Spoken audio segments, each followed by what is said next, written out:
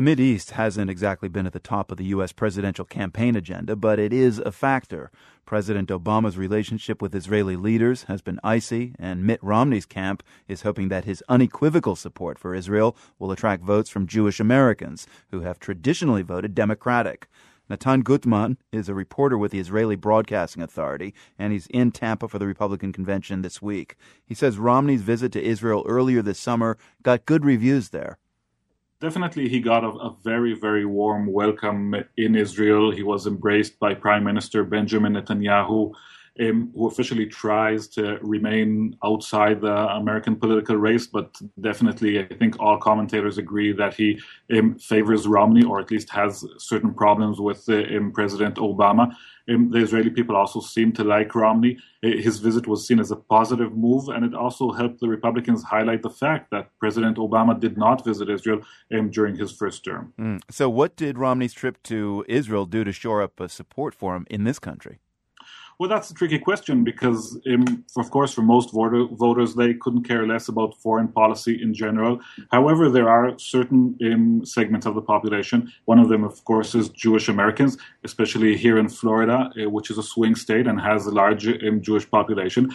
It's not a deciding factor for most of them, of course, but they do want to know that their candidate has a good relationship, a warm relationship with Israel, and definitely in that sense, Romney's visit helped him with that. It also helps with another constituency, which is major Jewish donors who want to see Romney make gestures in favor of Israel. And it helps with evangelical Christians, a very large segment of the population that is kind of skeptical of Romney because of religious issues, but cares deeply about Israel. And of course, they're looking at this visit as well. Well, of course, Romney was electioneering when he was in Israel. What's the concern in Israel that the United States is really more focused on the domestic economy right now and less interested in moving the peace process forward? I don't know how much it is of a concern to the Israeli government that feels, my sense is that it feels pretty comfortable with the status quo on issues relating to the Israeli-Palestinian conflict right now. I think if there is something that people in Israel are worried about, is does America, whether it will be President Obama or Governor Romney, do these leaders really have the ability right now to mobilize America into a major military effort in Iran if need? And the sense of many Israelis is that no matter who the candidate will be, none of them can take the country with the economy as it is and with the public tired of Middle Eastern wars to actually launch such a military effort. What is the breakdown of Jewish Republicans and Democrats in this country? And I mean, every 4 years, does the GOP manage to win over any new votes from the Democrats?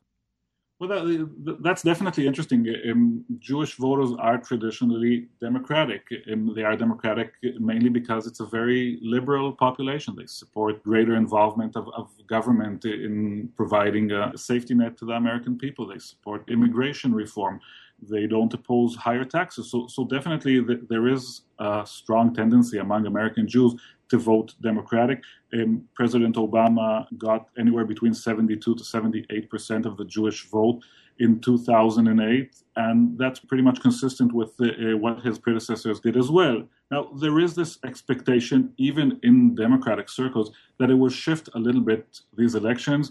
Republicans hope they can reach 35% of the Jewish votes. Democrats feel that they might lose about 5% of the Jewish vote.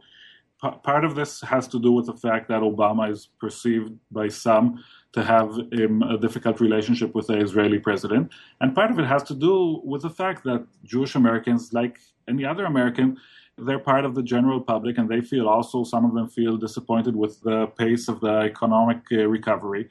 And that could explain some of this expected shift. But again, we're talking about a very small shift. Nathan Guttman, Washington correspondent with the Israeli Broadcasting Authority, speaking with us from the GOP convention in Tampa, Florida. Thank you very much, Nathan. Thanks.